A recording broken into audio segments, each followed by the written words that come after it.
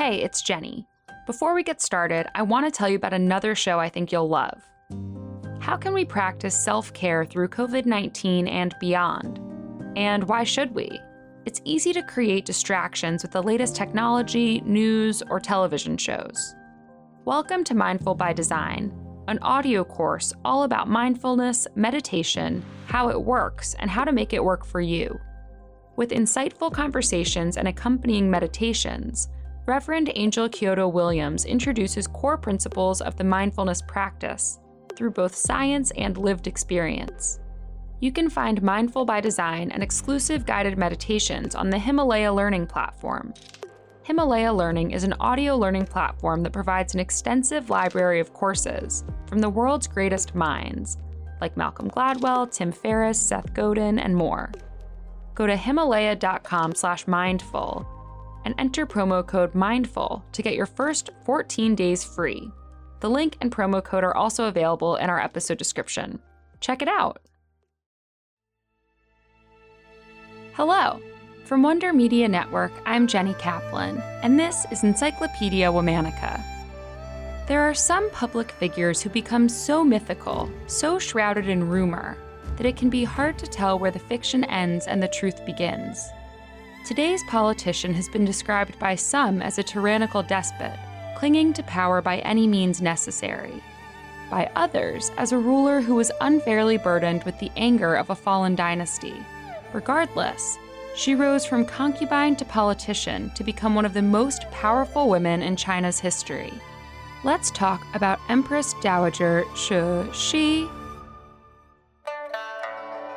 Lady Ye He Na La was born on November 29, 1835 in Beijing. China was in its third century of Qing rule, a dynasty led by the Manchu, an ethnic minority who had ruled China since 1644. Lady Ye He Na La's father was a low-ranking Manchu duke. At 16, she was chosen to be a consort for the Qianfeng Emperor. In 1852, she was brought to the Forbidden City, the palatial heart of China. Lady Ye He Na La rose through the ranks, quickly becoming one of the emperor's favorite concubines. Unlike many of the other women in the imperial household, Lady Ye He Na La could read and write. Her skills brought her closer to the emperor and allowed her to grow her political knowledge. She was later given the nickname Cixi, meaning Empress of the Western Palace. In 1856, Cixi gave birth to the emperor's only son. When the emperor died a few years later, Cixi's son became the Dowager emperor at just 5 years old. At first, state business was overseen by a council of 8 elder officials. But after a few months, Cixi and the emperor's former senior consort, Qian, led a coup with Prince Gong, the former emperor's brother. Power was transferred to Cixi, and Qian Gong became prince counselor. Under this three-pronged rule, the Qing dynasty entered a period of restoration. Mass rebellions and the aftermath of the Opium Wars had left China struggling. Cixi applied practical knowledge while working to restore traditional order.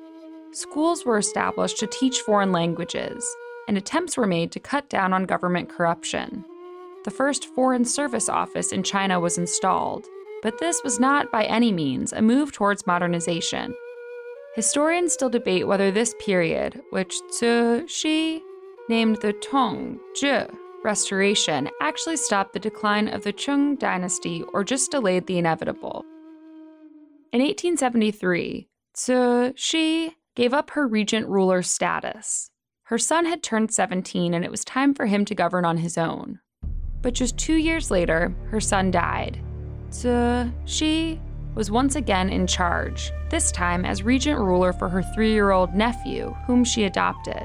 It was here, in the arguments over who would succeed her son, that rumors first began swirling around Cixi. Her son didn't have an heir, but his favorite consort was pregnant. Before a decision could be made, the consort reportedly committed suicide.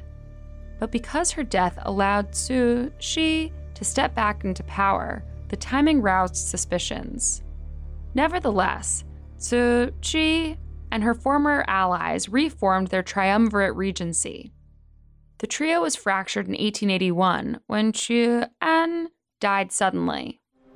Suspicion, once again, fell on Cixi. 3 years later, she dismissed Gong. Cixi then became the sole ruler in her adopted son's stead. In 1889, her adopted son aged into power. Cixi once again retired, though she remained as a sort of advisor. In 1898, after China's defeat in the Sino-Japanese War, the emperor announced the 100 Days of Reform. The radical proposals were designed to modernize China's government, eliminating corruption in the process. Conservative officials began rallying instead around Cixi. A military coup emerged, the reforms were reversed, and Cixi, for a third time, regained the regency. Anti-foreign sentiments were popular among the conservative officials who had led Cixi back to power. She backed them, declaring war on Western powers as the Boxer Rebellion reached its peak in 1900. Roughly 100 foreigners were murdered. In response, the eight-nation alliance of America, Austro-Hungary, Great Britain, France, Italy, Japan, and Russia sent some 20,000 troops. Cixi was forced to flee and accept what felt to be embarrassing peace terms. When she finally returned to Beijing 2 years later, Cixi began to implement some of the reforms her adopted son had initially pushed for years before.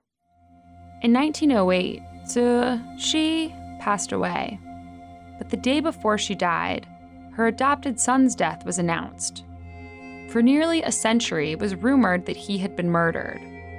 In 2008, Chinese researchers and police officials announced that he'd been poisoned with arsenic. No one was named as the culprit, but Cixi, to this day, remains a suspect. 4 years later, in 1912, the Qing dynasty came to an end. As the last imperial empress of China, Cixi shoulders an immense amount of national anger. Was she the downfall of the dynasty, or was she just its last tender, minding the flame until it flickered out? Was she a murderous leader poisoning those who stood in her way, or was she a powerful woman when powerful women were inherently a frightening thing? The truth is likely somewhere in the middle.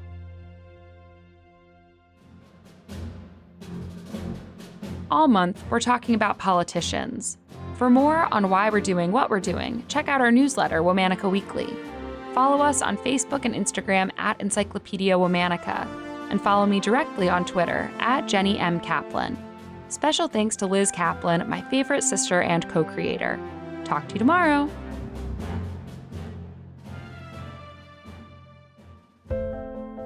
Before we go, I want to tell you about another show I think you'll like. Change Lab is a long-form interview podcast that explores the transformative power of creativity. Hosted by Lauren M. Buckman, the show is produced by Art Center College of Design, a global leader in art and design education. Change Lab tells extraordinary true stories about regular people living their life through the lens of creativity. It just began its 7th season, which is dedicated to amplifying Black voices in a conversation around creating concrete, measurable actions toward a more diverse and inclusive art and design community at Art Center and beyond. Subscribe, listen, and enjoy Change Lab wherever you get your podcasts.